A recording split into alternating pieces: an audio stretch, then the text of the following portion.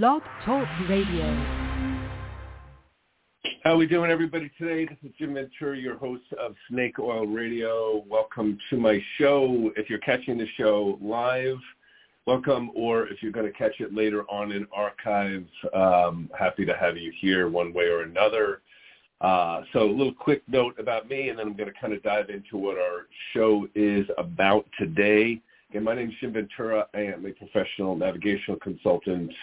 I work with astrology and numerology and different oracles. I am a writer, author. I've got a column I do called Snake Oil, which goes out about every 2 months to my people on my mailing list.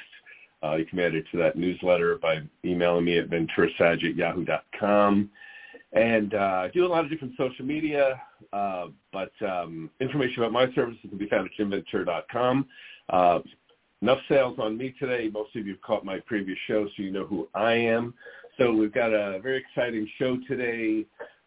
Every few months, I like to do an interview show with an up-and-coming or already established star, and we have one here today. So shortly, I'm going to introduce you to my guest today, who is Master Healer Megan Edge, and she's going to talk a bit about the different work that she does, and we're going to do an interview for about a half hour or so. The show is an hour today, and then we're going to potentially open up the phone lines so you'll be able to ask Megan questions if you'd like. And again, a little later on for that. For now, we're going to take care of the interview part of the show so you get to know all about Megan here. So I want to welcome you here today. Megan, how are you doing today? I'm doing great, Jim. Thank you so much for the invitation to be on your show with you. Yes. Where are you calling in from? I think you might be Canadian, or am I getting that wrong? You are absolutely right. I am Canadian. I'm calling in from the west coast of Canada in a little city called Victoria, British Columbia. Gotcha. All righty. Okay, so our neighbors to the north, I don't know, how cold are you at this point? Well, at this moment we're having a very rare cold snap, and we've got about 6 inches of snow that's been falling for the last 2 days. All right. I guess I'll irritate you by telling you that it's 73 degrees in Phoenix here today. So yeah, I've got the doors and the windows. Thank you for that. I can feel the heat. Yeah, so you can absorb it through osmosis accordingly. So that's right. Okay, so thanks for joining me today. I want you. I know one of the things that you sent me information about was you created the Heart's Journey Oracle cards. Very interested in talking about that. But before we kind of dive into that specifically, I always like to ask my guests, like the universal question, how did you, what is kind of your brief story about how you got involved in this type of work? In the healing work? Yeah. So, it's interesting. I've always had that inclination. As a little girl, I would be the one saving the bugs or the birds or the worms after the rainstorm. I was always looking after and looking out for creatures and people in my world who needed my help. And I began to notice as I became a young adult that I was often the one counseling my friends or the stranger in the lineup who would suddenly start telling me their life story. And when I got to university, my direction, I wanted to become an anthropologist, actually. But I stumbled upon a couple of women's studies classes, and that was really what catapulted me into the realization that, first of all, the world isn't always as it seems, but secondly, that the way in which I could interpret and understand people's difficulties and struggles was a way that I could show up in the world and be of service, that this was a way that I could help people.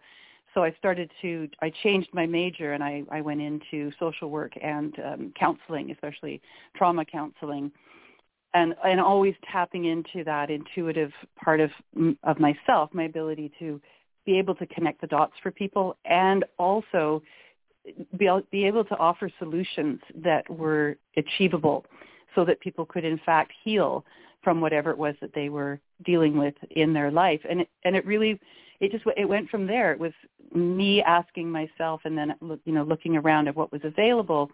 How can I offer healing that is permanent, that is deep, and that is significant to the people who are being drawn to me?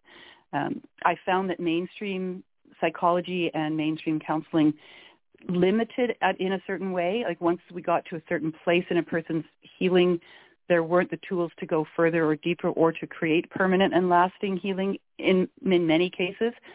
And so then I started to look for alternative forms of healing, like intuitive counseling or energy healing, and really tapping into that more holistic spiritual approach to the ways in which we can be well, both mentally and physically and energetically.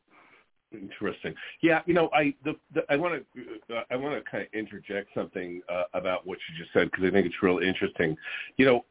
I've seen this pattern before. I certainly have experienced it myself, and from time to time, that you mentioned about kind of wanting to sort of protect insects and bugs and animals at a young age. That's one. No, that's one little note I took as you were talking. And the second is people asking you for advice even when you were younger. Again, I went through very similar type of thing. I always used to joke about that. I'd be 8 years old and some 16-year-old would be asking me for my advice about something. And I think something, and I have a theory on that I'll get to in a minute here, where I think that comes from. And also another thing that you said that, again, I find real interesting, but I think is somewhat of a commonality, too, for people that end up really moving into these types of fields, is to really poke around in traditional psychology and then ultimately find it limiting in some ways. I went through in college, I took psychology classes thinking I would just love it. And I hated it. You know what I mean? I ended up dropping that major and going to advertising, art, and marketing, just to be good at that too. You know what I mean? And so it was really like a quandary about I should want to, I should love, psychology. And there's good elements to psychology. I'm sure you'd agree with that without question. I just think that, again, the way I phrase that in my mind is I think psychology itself is a young form. You know what I mean? It's only been around years or so. You know what I mean? Maybe more, 100, 150 years. Whereas if you're looking into tarot or dream work and runestones and Reiki and all these things, I mean, some of these are hundreds and hundreds of years. You know what I mean? If, you know what I mean? If not thousands in some cases. Yeah. Being around. I think there's something sort of universal in that as well too. But I also think it's cool to sort of have dipped in to that pool in that sense as well, to look at what comes, from that accordingly. So again, just wanted to share that, my perspective on that too. Looks like you've got quite a lot of different studies under your belt, so to speak. Yeah. And maybe talk a little bit about some of the ones that were, quote, dear to your heart. Sure. Yeah, I'm the sort of person who loves to learn. I always want to know more. And what I have found over the years is that if I study a healing modality or a perspective on the world and it helps me, I want to find a way that I can then share that with others. And so in a similar vein that mainstream psychology has its time and place, but also, as I've experienced, can be limiting in what it offers people, I have often found in my studies of metaphysical healing that those healing modalities can often present as equally rigid. And what I started to do was, as I was taking my Reiki levels, I'm a Reiki master, doing my Reiki training or doing my energy medicine training, I loved learning everything I could about it. And then when I started to feel that it was limiting me in the way that I connect with my intuition and allow healing information to come through me, I would then take the foundation that I had learned, say the rules, the nuts and bolts of Reiki, for example, in the traditional way that it was taught to me, and then I would change it. I would allow it to morph into something unique to the way that I was showing up in the world. So in fact, I've created healing modalities from all of the modalities that I've studied. And I have a healing modality that's called intuitive energy massage. It's a 3-level training that people go through. And similar to how I learned Reiki, there's a set of instructions. And then once they've understood why those instructions are in place, what's the purpose of them in terms of the whole healing modality, I then encourage my students to take it and make it their own. Keep the foundation, but add things to it. Maybe you add a, Indian head massage, or you add some essential oils to the foot massage portion of it. I encourage them to make it their own. And the reason that I do that is because I know that each of us has our own capacities. We have the things that we're really good at, that we're really drawn to.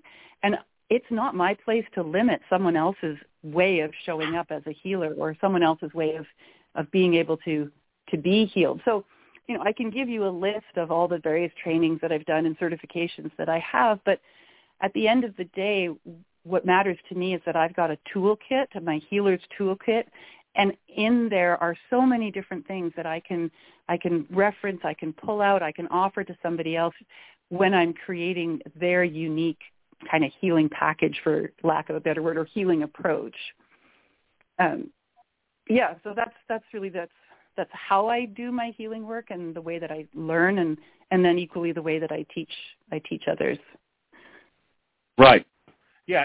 I don't, again, another kind of thing I caught that you mentioned, which I find interesting, that's been bobbing through my own brain for many years, but certainly in the last couple of weeks on top of it is, as an example, you talked about kind of tailoring these modalities to an individual, and sometimes using multiple angles and ways. I always tell people kind of two things, even when I talk to people in sessions, it's a different conversation with different people in terms of I tailor that conversation with someone changes. And similar to you, I've got a lot of different tools I've worked with dependent on the person. But what I find, again, kind of also, interesting is I find you had said something that was, really interesting to me in that sense too, is about how even with some healing modalities, sometimes people get very rigid too in how to go. And, for instance, I have a friend of mine and I love her dearly, and she's really gets into using like supplements, vitamin D, K2, supplements for healing the body. And I think it's great. There's a lot of ways to heal the body, using different types of supplements. But in that same vein, there are times, sometimes I catch her getting very rigid about that being the only way in that sense. Right. To me, I'll try supplements and they often do work, as do many modalities. But I would say I'm ultimately like a lazy human being, and I'm not going to take 37 supplements every day. I'm just not. It's sort of like, reminds me like when I was a kid, my parents had their like pill cases of all the pills took, you know what I mean? And so while like herbs and things like that, way better, no argument, to all of that. I find that same thing. I get very almost sort of rigid, not rigid, but like uncomfortable about this idea that I have to pop myself with a million things every day. You know what I mean? And that kind of, well, and I've seen that in books with people talking about meditation. This is how you have to do it exactly. Right. And these steps you have to take. And I think sometimes it works, but I think human beings sometimes do need a certain amount of flexibility in that way. So I'm kind of glad to hear you say that, because that's one of the first things I noticed when I was kind of reviewing your profile was there was a lot of different things that you did. And, in actual terms, I would call that mutability. Just having strong mutability. You chart, where you can multitask and you can look at different things. And that some people, they perceive that as being fickle, that you keep jumping from thing to thing. But you can become an expert in multiple areas, and then they become almost cross-reference points where you can go from one place to another. One client, Turo, may work excellent. Another client may not be comfortable with that, and another vehicle. Right? Yeah. And my whole approach is a holistic approach. It's the recognition and understanding that we are more than the sum of our parts, and we don't end at our skin. We don't stop and start at our skin. This is a multiplex system that we live in within our bodies, and also extending beyond our bodies into our energy field. So when somebody goes through my healing course, I have a program called The Confident Healer, and it's a year-long intensive certification for women to become healers, to do the work that similar to what I do. The approach is one of looking at mind, body, and soul. So somebody graduates from that program, they are a mind, body, and soul healer. Because for someone to achieve that deep and permanent healing that I was talking about at the beginning, all aspects have to be addressed. All aspects have to be acknowledged.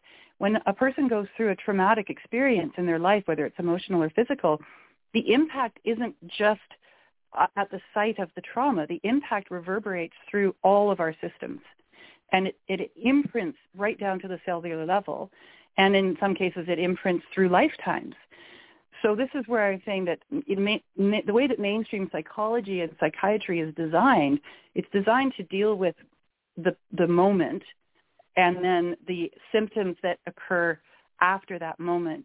What mind, body, and soul healing is designed to do is to look at the depth of the experience at the physical level, emotional, energetic, spiritual, soul, and address each of those wounds in each of those levels. That's how we achieve this deep and permanent healing. And in that deep and permanent healing, it isn't that the event ceases to exist for the person. It's that their relationship to the event, the reason for it being in their lives, and the impact of it and the residue of it changes when we look at it from that perspective of it's a relationship and it's in every system in our body.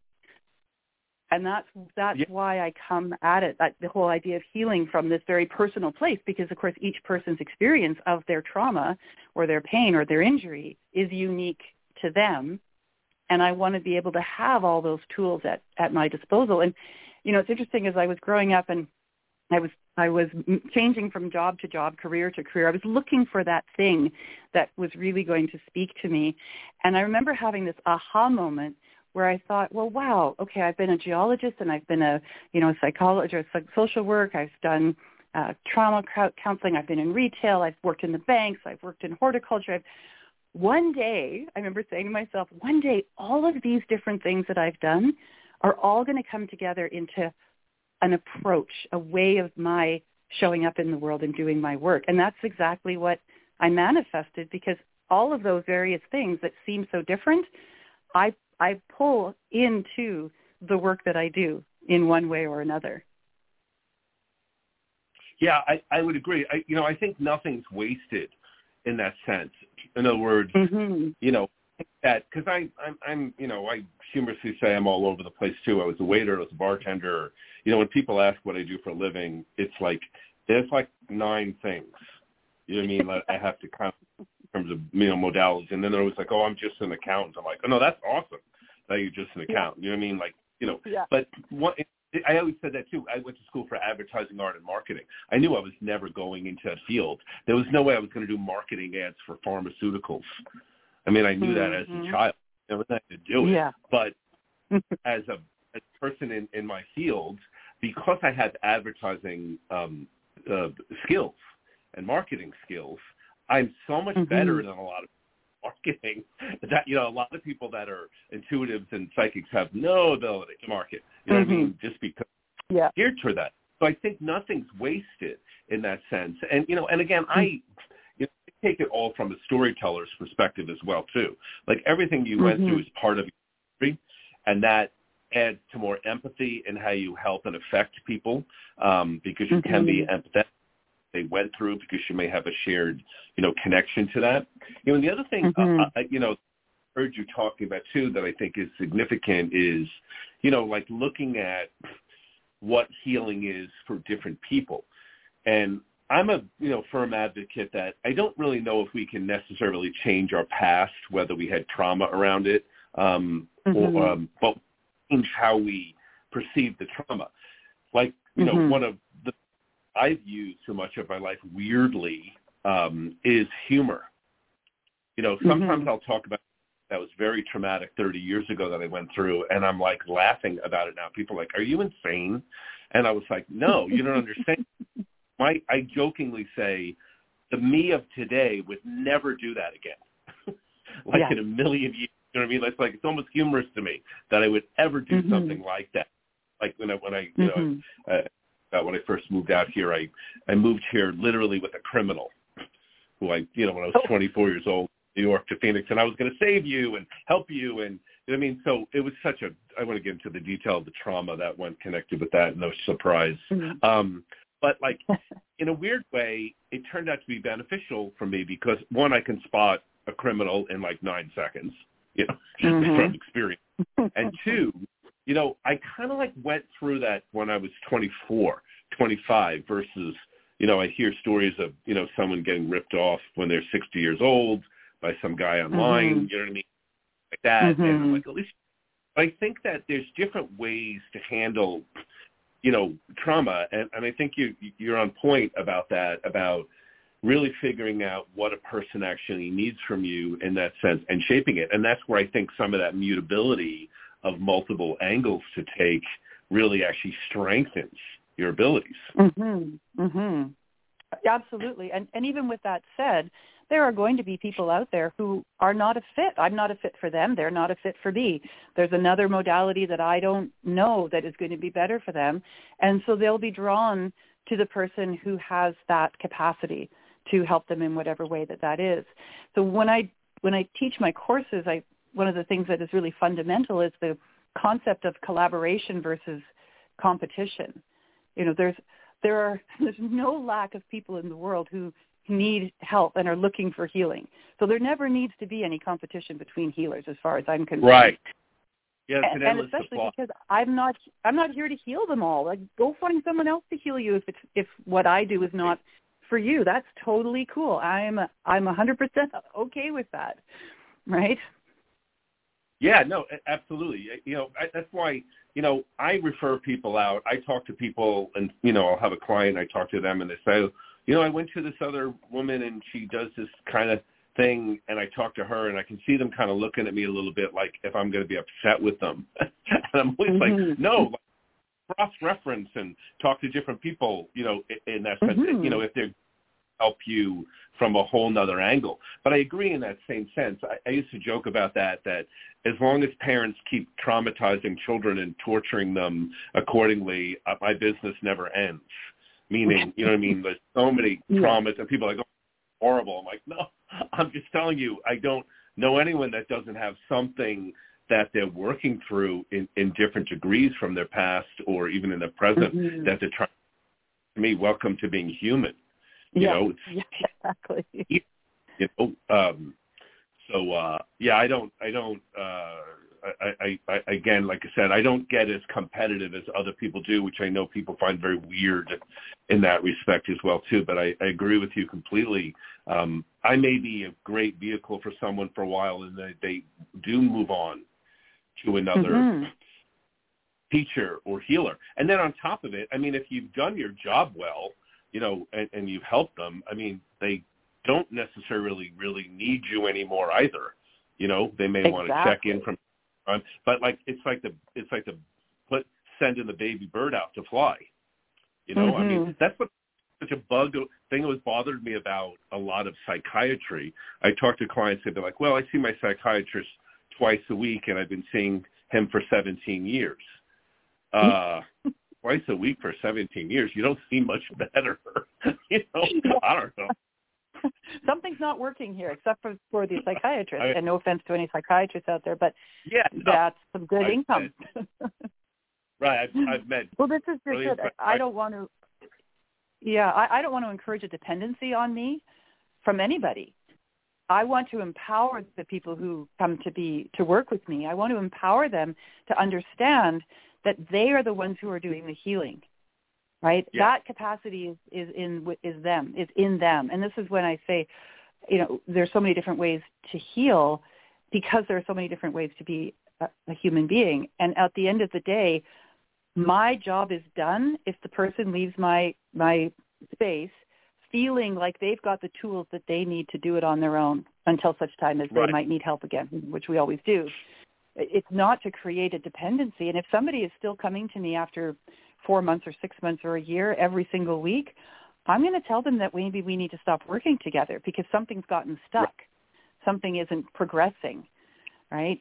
And they maybe they need to see someone else and get some new energy to come in to their story. Yeah, no, that's good. I think, like I said, for me, I may see a client once a month. You know, I have some people I see quarterly, you know what I mean? But sometimes I just go through that.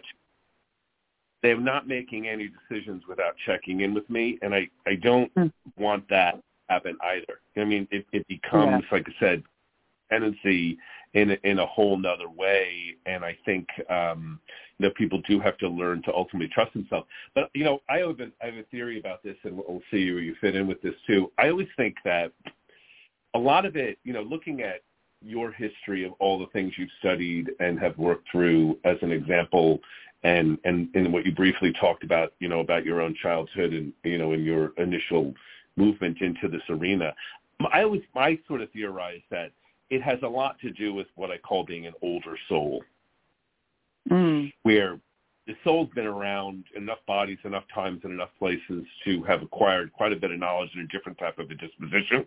I always jokingly call it being like a man and an old woman, even when you were 10, in a way, where there was you that was like, And my theory on that is I think that one of the things that can make a good healer when talking to an older soul is there's something about it that often is very almost relaxing to people to talk to an old soul.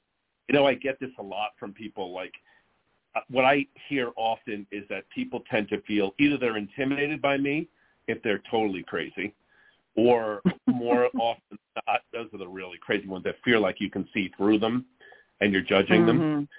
Well, I can see I'm judging it. You know what I mean? We're all dysfunctional. Who cares? Or the other thing I get, you may have some of this too, is like people tend to feel very safe around me. Like there's something that feels very safe. And, I can jokingly say, well, maybe it's being a 210-pound boxer that makes people feel safe in that context. I don't think that's what it is. I think it's that sort of old perspective about things. And I just also think that every problem, for the most part, can be solved. There's a solution for everything. Yeah. Yeah. Absolutely. Yeah. Yeah. There's a solution for everything. And I imagine that people who are working with you, the experience that they're having of you, Jim, is that you're not judging them. So they come to you and they feel safe because they know they're not being judged. Yeah. That's exactly it. So many of our experiences, in so many of our experiences, others are judging us, and we take that on as our own experience of ourselves. When we stop doing that, we stop judging others. People can come and see who they are with us. Yes, absolutely. One of the methods that I sometimes do, like I will joke about almost anything, literally. Like there's almost no subject off kilter for me in that way, and I usually will make people, and people sometimes wonder why I do that, and I'm like, I'm trying to help you puncture balloons too. That let go of that idea of being so reactive to people and things around you as if people are judging you. I mean, even if they are, again, one of my running jokes is that if a right-wing, obsessive, fire and brimstone, born-again Christian in Alabama doesn't approve of you, of me, certainly you for that matter too, how do I feel? I sleep like a baby. I don't give a crap. It doesn't mean anything to me. They're exactly perfect the way that they are. You know what I mean? In their belief in where they are, their own evolution. I don't care. You know what I mean? My existence doesn't depend on somebody, disapproving of me. That's right. So I think it can take a bit to get there. And again, my theory is I think for older souls, you often start out feeling like a total weirdo because and then as you're like, no, maybe I'm not really actually a weirdo. Maybe I'm kind of like surprisingly brilliant in some ways, in the way that I handle things. When I was a kid, you said the thing about taking care of animals. I remember when I was like 10 years old, Dad asked me to paint the fence in our yard, painted a coat of paint. And, when I came a couple of spiders with a spider's web, I caught the spiders up and moved them to a different area so that I didn't have to kill them and painted. Yep. And I thought, what a weirdo that I am. That I did that. I from a still kid. do that. Wrong with me. Anyone else would just paint it over them, or but I was like, I don't have to hurt them. Why would I do that? You know what I mean? Yeah. So. Absolutely, and that translates into the way in which you are in the world. There's a gentleness about you. There's a caring quality that people pick up on, and whether they're conscious of it or not, they feel like it's okay, and they can let their guard down, and they can share their story with you. And they know you're going to hear them, and they know that in you hearing them, the story changes in that moment, and sometimes for the very first time ever, because they can tell the story differently.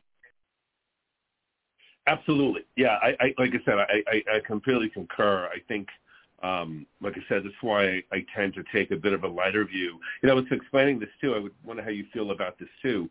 I talk to so many people going through different types of depression, and I tell people, maybe this is a weird thing about me, and I'm just poking to see where you're at with this too. Like, sometimes I'll feel depressed, like maybe for a little bit, or an hour or two, but I have this weird where it doesn't linger that long. In fact, if I go to sleep and I go to bed and I wake up the next morning, I'm always not depressed anymore. Like, the dream stay fixed for me, people like that's very no, I don't know what elongated depression is. You know what I mean? When I was a kid, maybe I had that, but as a spiritual person, my joke I always say is, how can I be upset when there's coffee and cake and I have a Vegas trip in 2 weeks too? I don't even know how, because and there's a good TV show on or something. I can't hang to depression very long. And it took me a while to understand, that was something that had a lot to do with all the spiritual work that I had done, where there's a weird feeling of sin in life that maybe other people don't feel. So what's your thoughts on that? Well, I have a personal theory about depression, and not just you're feeling sad one day because, I don't know, something happened and you feel sad, but where people drop into these very dark places. It also hasn't been part of my journey to have those kinds of experiences, but I've worked very extensively with clients who have been in those depressive states. And I think what I believe is that what underlies depression in every single case is grief. It's unresolved grief. And unresolved grief can create chemical imbalances in the brain. I mean, this is where I'm talking about the whole mind-body-soul connection. Right. And so if somebody is carrying this deep, deep grief and they don't have a way of assuaging that, it will show up as depression. And the depression is the inability to engage with the world around you and creating that isolation, that sense of isolation. And we can say it's illusionary, but we're not in it. For somebody who's in it, it's very, very real. Right. And it takes a willingness on the part of the soul of that person to engage in something other than the mindset that they've gotten themselves to or that they find themselves in. And the thing about that kind of deep grief is that it can be grief that comes from lifetimes. It might not be just this lifetime. The things that have happened in this lifetime may be because of the experiences that the soul had in a previous lifetime or a different lifetime where that grief wasn't healed. And so it was brought back into the human experience for the opportunity for it to be healed. And I've had clients sit in my office, Jim, who in my healing space, who have been on medication for decades, have been told it's always going to be like this and nothing's ever going to change. And we do the work and they get off those medications and they re-engage with the world. It's incredible to see. And so I know that deep depression can be healed. And again, like that permanent deep healing, not just the give it a Band-Aid and hope that if we treat the symptoms, the cause will go away. We have to find the cause, and that's the work that we do with it. So that's my theory about how, where that depression comes from. And then once we can, if we choose to believe that that's true, okay, depression is caused by unresolved grief, then we have somewhere to go. We go to the grief. And right. we do the work around grief, and we identify it, and we understand it, and we release it in whatever way. We use all the tools in the toolkit to bring relief from the grief, and then there doesn't need to be the depression. The depression has served its purpose at that point. Right. Yeah, and and when I've encountered people who work through stuff in that way too, and again, and sometimes I have clients or people I connect with where the grief is really deep, in the sense that to almost bring up the wound at first can make them combative about because they story to bury it in that sense for their own survival. But what's interesting when it's worked through is, like, I'll see people sometimes that have worked through their stuff either with me or with other helpers, and then I see them a year or two later, and you can just tell it's almost like it's a different person because they're just lighter, happier, and you know what I mean. And so it didn't erase what they went through. It just is that change, how they view it, how they handle it, and how much it affects them now. You know, in terms of a different perspective. Well, that's right. Yeah. That's right. And it's much easier to appreciate and be grateful for the things that you have in the world around you when you're not in a deep state of grief. So you can appreciate the coffee, and you can appreciate the trip to Las Vegas, and you can appreciate the snow falling.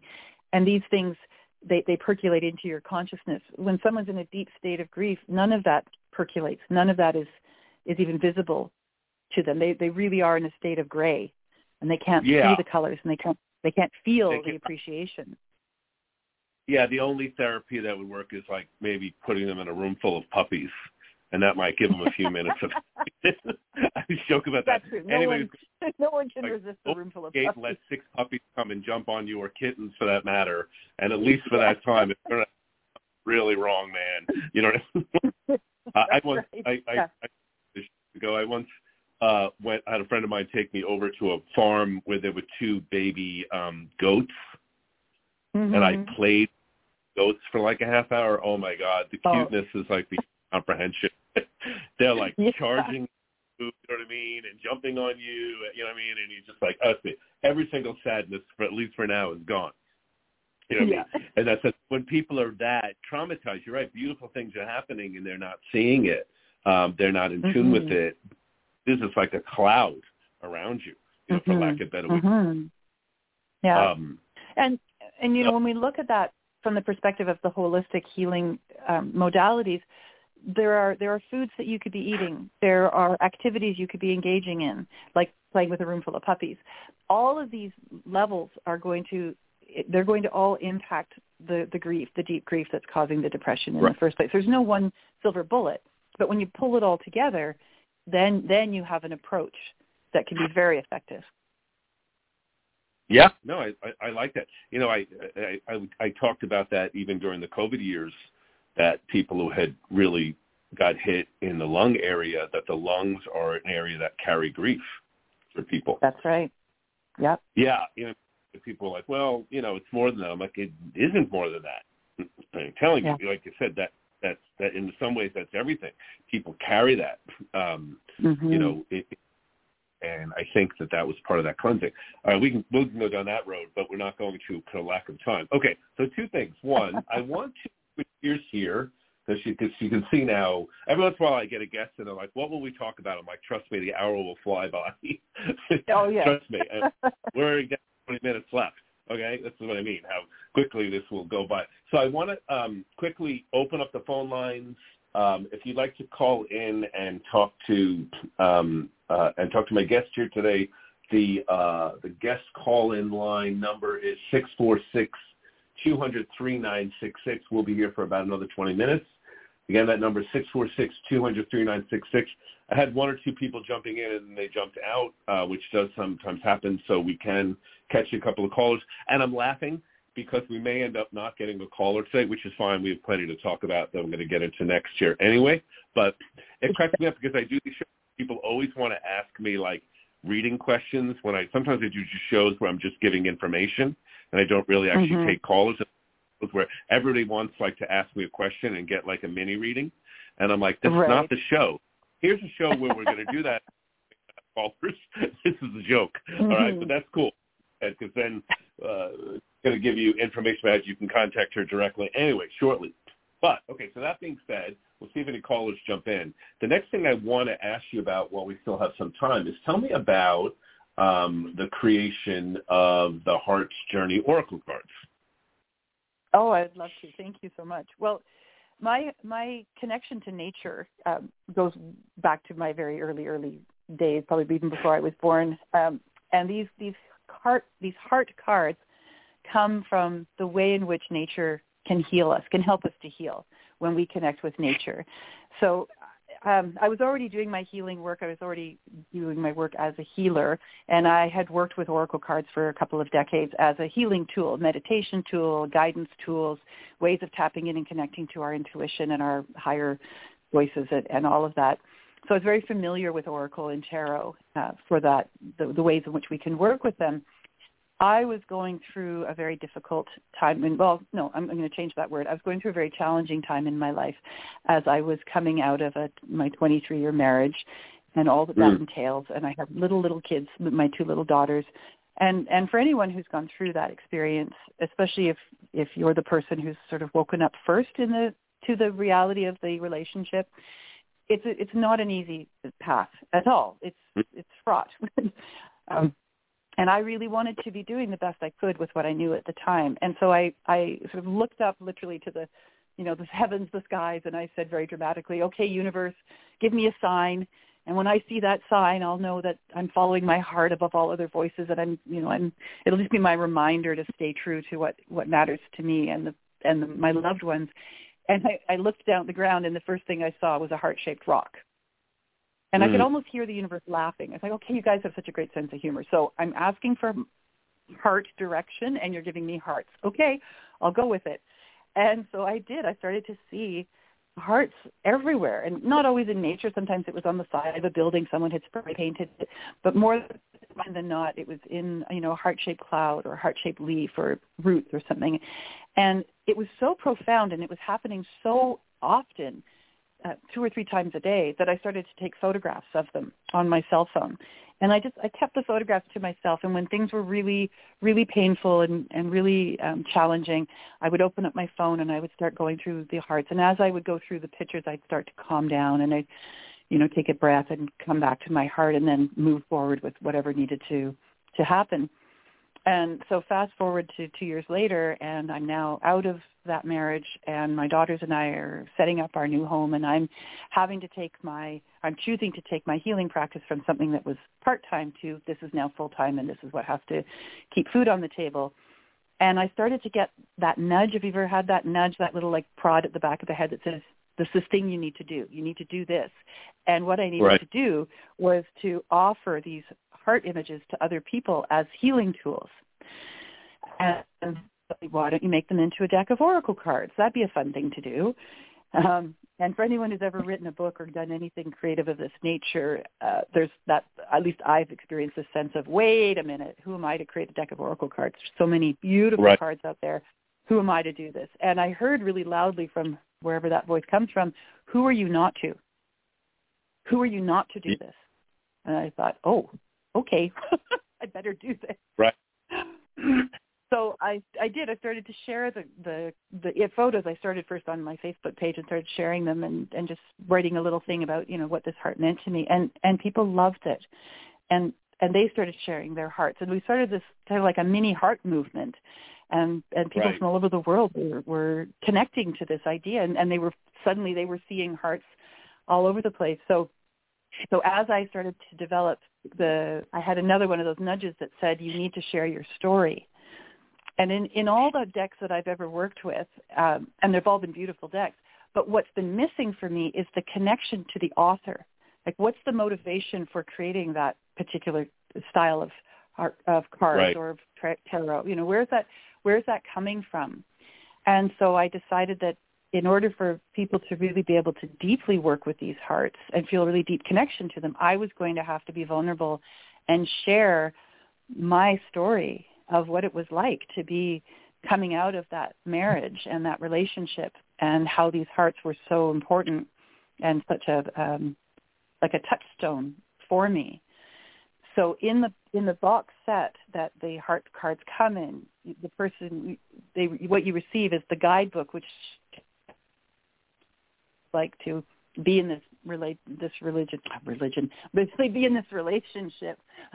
It was kind of like a religion, actually, at the time, and coming out of it. And then what oracle cards are, how to work with oracle cards, because that's another thing that isn't always done in depth in a lot of oracle card decks, are different ways to work with them, why they work the way they do, how to do different kinds of readings. So that's a chapter that's in there.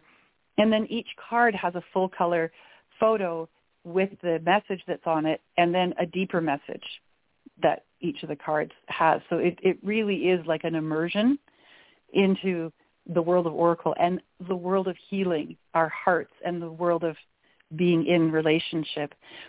And then because when we work with oracle cards, there's a lot of information that can come in.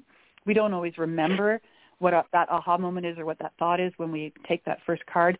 So there's a journal that I created as well with my photography, and spaces where people can then write down the cards that they received and what their insights were around those cards. And then, of course, you get the deck of cards. There's 42 full-color cards. And each of those photos, the message that's on the back of each of those cards is something that was of my experience. So that in itself is, that continues to tell the story of what it was like. And not only what it was like, but how it was that I moved through it and came out on the other side in a good place. Because that, when we share those stories, that's where the motivation can come from. When somebody is so convinced, like I was at the time when I was in all of that no one in the world could possibly be going through what I had gone through, which of course is ridiculous, but that's what we sometimes think when we're in those moments, right? When we learn that someone else has, there's a camaraderie, and there's also that sense of, oh wow, well, how did you do it? How is it that you are now in love again with someone new, and how is it that you're in a healthy relationship? Like, what did you do, right? So that is another aspect of it. And then just for fun, you get a pen and you get a bookmark. So you've got everything you need in this neat little box you can carry around with you to do your heart work. Do you? I know. I'm sure they probably can access it through your website anyway. But can they find the cards on Amazon, places like that, or is it just directly through you at this point? If anyone's interested No, they can find them. Amazon, Ingram's, Indigo. They're available through Balboa and Hay House. So we published with Hay House, and then we also worked with the self-publishing arm, Balboa. So they're available through those websites. And then, yes, you can get them on my website as well. You can buy them directly from me. And what a lot of people like to do if they're buying them directly from me is have me personalize the book for them. Like maybe if it's for their best friend who's just gone through a separation, I can write in that, blessings on your journey, Sarah, or whatever it is. So I can personalize it when people purchase it through me. I'm really happy to do that. That's a nice added touch, right? Absolutely. Yeah. All right. So let's, we're down to our last 10 minutes here. So let's, maybe we'll have you pull a card. Either maybe you can pull one for me, or you can just pull one for a general message for anyone listening, whichever you think is more preferable. We can go with and see what you get from that. Yeah. Well, why don't I pull one first for the collective, and then I can pull one for you. Okay. So just tapping into the collective energy right now. This is this beautiful card. It's called Heart Voice, and I can describe it to you. Basically what we're looking at is there's this beautiful smooth heart-shaped stone on a beach, and next to it is an oyster shell. An oyster is a type of a bivalve for people who don't know, and the shape of the shell looks like a face, and it looks like the face is whispering the shape of the heart, like as if the heart were a word bubble, right? So that's what it looks like, and then it's on this beautiful beach. It's all rocky and then the first message, are you listening and allowing the words of another's affection to be true, or are you doubting the validity of their emotions and words? Listen. You may hear the truth of their words and allow them to love you. All right. So just sit with that for a moment and think about what that the meaning of that is.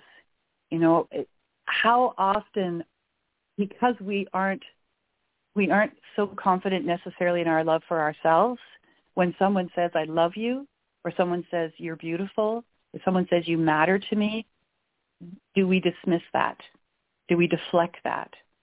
Because we don't know what to do with it. And so that card is asking you to be mindful and aware of when you receive acknowledgement and compliments, and find ways of letting it be true for you, right? And allowing it to shift something within you when you just sit and allow that compliment to be received by you. And then when we go into the guidebook, if we've got time, I'll just quickly read the deeper meaning of that card. I love how the oyster shell in this heart rock photo looks as though it whispers love. Has it ever been your experience to have someone tell you how you are feeling, or to protest your declarations of feelings for them, following an I love you with a dismissive no you don't?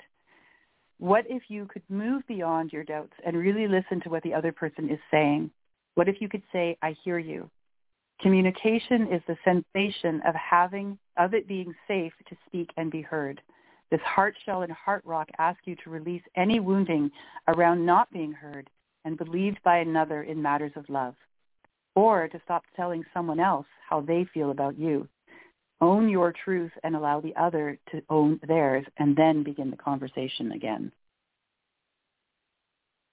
Yeah, that's very good. I think that's definitely a universal message for a lot of people here, because I have a number of clients and friends, too, that are going through a lot of relationship turmoil right now, mm-hmm. and that's a big statement, but it's applicative at the same time. And I think, what you touched upon with that is very, very significant. I think people, question other people's communication and language toward them and what they're saying, through their own lens of what they believe. So again, I like that kind of line you said, where it's like, if someone says they love you and no, you don't, mm-hmm. Is a kind of refusal to acknowledge that, and also to understand, like, to me, that people have different love languages mm-hmm. and how they express. Absolutely.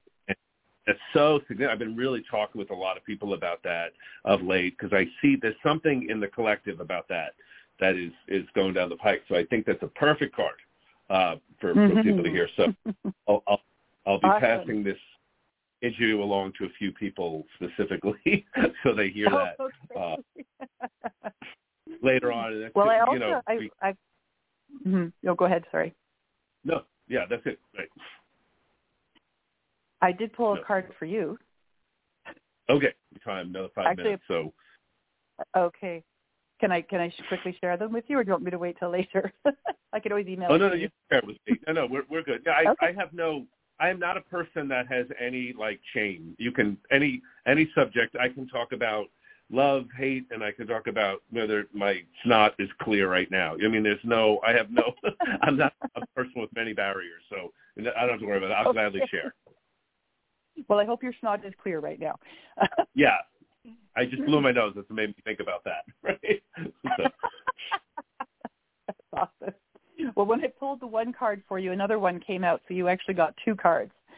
And the first one is called the Child's Heart, and it's this wobbly-looking big heartstone on the beach. And the message is, be patient and loving with your inner love child. Let her out to play at making love cards simply because it is fun. Be silly in love and allow it to be a true expression of yourself. So that's really just about not taking yourself seriously. You obviously don't. Keep having fun when it comes to. And then the other one is called Heart Path. And the message on this card is, are you listening when your heart speaks? Symbols are all around you, directing you to the path you may have strayed from. Listen to your heart above all other voices. And again, it's that reminder of you're on your path, and it's your choice to stay on the path or go off the path, and neither is right or wrong. And just to let it be, which I think you do that already. And so this is that validation or reminder that this is what you're doing, and it's a good thing. That's what I get from it. Yeah, and to give you a little insight into that from how I'm receiving it, I started writing another book about a year and a half ago, completely from the realm of what I normally do, which is normally writing metaphysical material. And I literally started writing just a pure comedy book, just like it's called My Cast of Characters. And I just have vivid memories of so many different friends and relationships and my parents and my siblings. And like, I'm such a wise ass that like, I love them even when they were torturing me. You know what I mean? In some ways too. So it's like this very comedic book that I wrote, and I finished the book and I'm working at getting it published. And it was a kind of an interesting stretch because it had to really just do with that whole more playful part of me to allow that out, which was all suspect. People were like, talk that way, Jim, you're being a wise ass. You know what I mean? And I was like, you don't seem to understand. Like, I'm good at it. Meaning, people, I'll tell a story and I'll say something funny, even racist. And I never say things because I'm actually racist. Sometimes I say racist things to make fun of people that are actually racist. People don't understand that. Like, I'm actually making fun of the ludicrous idea of thinking that way. But so that's part of that playfulness. And I think the second card has a lot to do with, like, I've gotten good about not listening to the negative voices around me of fear and doubt and paying attention to what tells me. And the funny thing is, when I do and I just follow my natural rhythms, things really often come easy for me, weirdly. Yes. Because there's nothing to block it. You know what I mean? It's just I always have to remind myself of that, I was dealing with some financial stuff and I was like, you never think about writing a story, Jim. Like, if I decide to write a story, I never worry about whether it'll be good, whether I'll be able to write it, I sit down with do it good, and there's like a billion of them in my head too. And I was like, okay, what do I have perspective toward financial stuff that whatever I turn to gold. You know what I mean? In other words, I don't have to have fear and worry about that. It's just something that is natural to me in that way. So that's what I take from that. If that's a helpful insight, and you think that fits. Well, it's more if you think that's it. Yeah, and I do. Exactly. It does. It feels like a fit. Doesn't have to be, but it feels like a fit. So that's great. Yeah, I'm glad that you got that. I think the whole heart thing is interesting because, like, I think everyone gets different symbols in different ways. Like, a lot of times whenever I'm doubting or questioning something, for me it's white feathers. White feathers. Will I like to be in my car. It'll be, white feathers. So hearts are certainly beautiful. Well, okay, that being said, as you may have heard, we're coming to our end here. So what I want to do is I want you to take this next minute and a half, tell people how they can get in touch with you specifically, website, all that good stuff.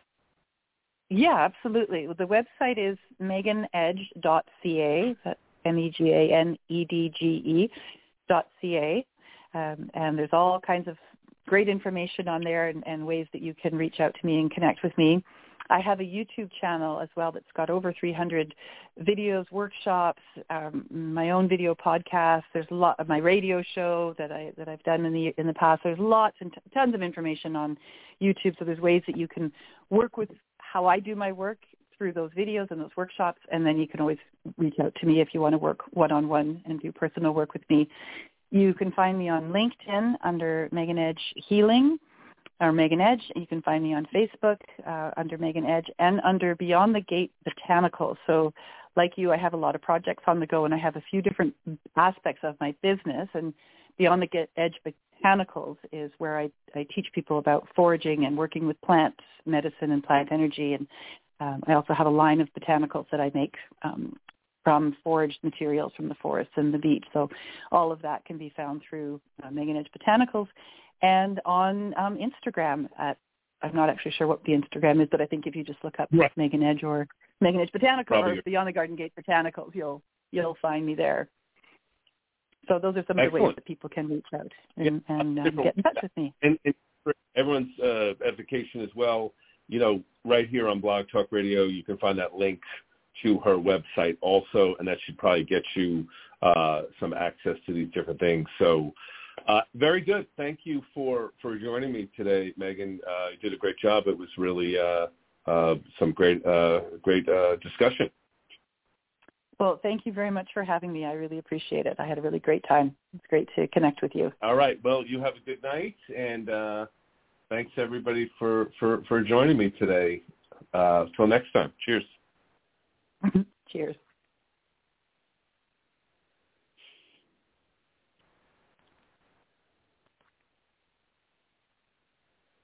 Judy was boring. Hello. Then Judy discovered ChumbaCasino.com. It's my little escape. Now Judy's the life of the party. Oh, baby, mama's bringing home the bacon. Whoa, take it easy, Judy. The Chumba life is for everybody. So go to ChumbaCasino.com and play over 100 casino-style games. Join today and play for free for your chance to redeem some serious prizes. ChumbaCasino.com. No purchase necessary. Void where prohibited by law. 18+ terms and conditions apply. See website for details.